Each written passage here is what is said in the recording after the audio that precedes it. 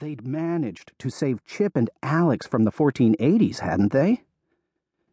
Jonah started to smile back at Andrea and was working up what he wanted to say to her. Something suave but casual and not too conceited sounding. Did "Don't be scared, I'll take care of you" sound stupid? Catherine began talking again before Jonah had a chance to say anything. "Andrea can too get time sick," Catherine argued. "Not the kind from being in the wrong time period, but the kind just from traveling through time. Remember JB thought I had both kinds? And that's why I felt so awful? And—" Catherine broke off because the door opened just then, and JB, the very person she'd been talking about, stepped through.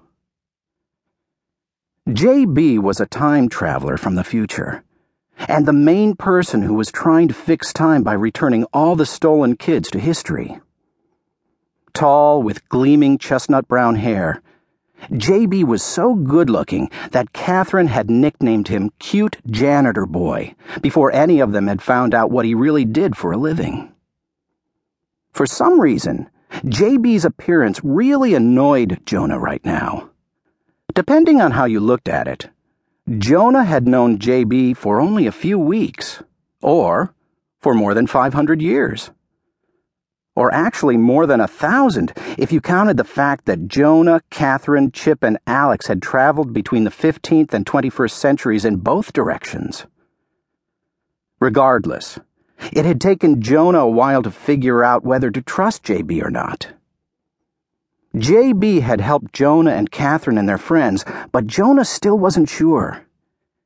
If JB had to choose between saving kids and saving history, which would he pick?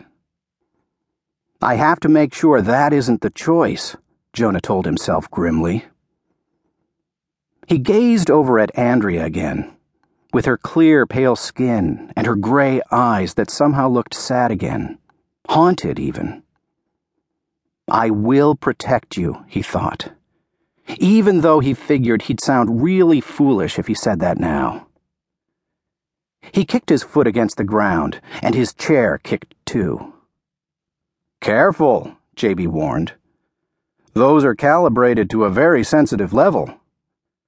He seemed to notice Catherine's bouncing for the first time.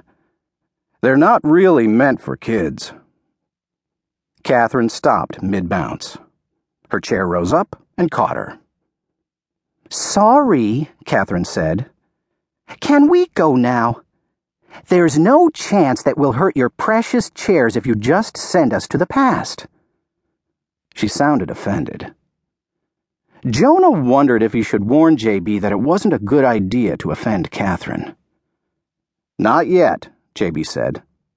"You need to be debriefed first." Catherine leaned forward in her chair, and her chair leaned with her. "Really?" she breathed, seeming to forget any hurt feelings.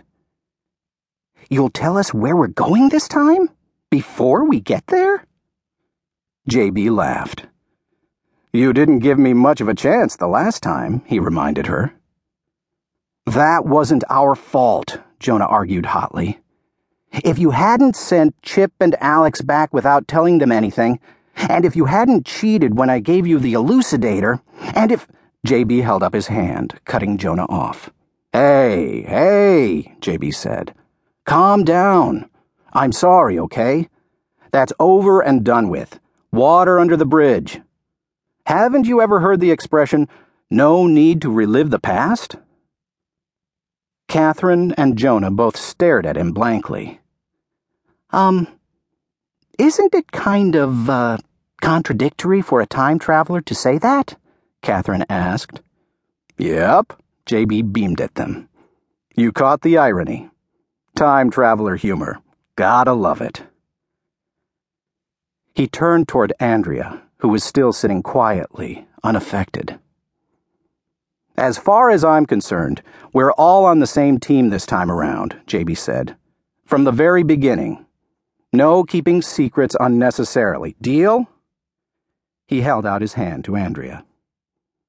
"Of course," Andrea said calmly.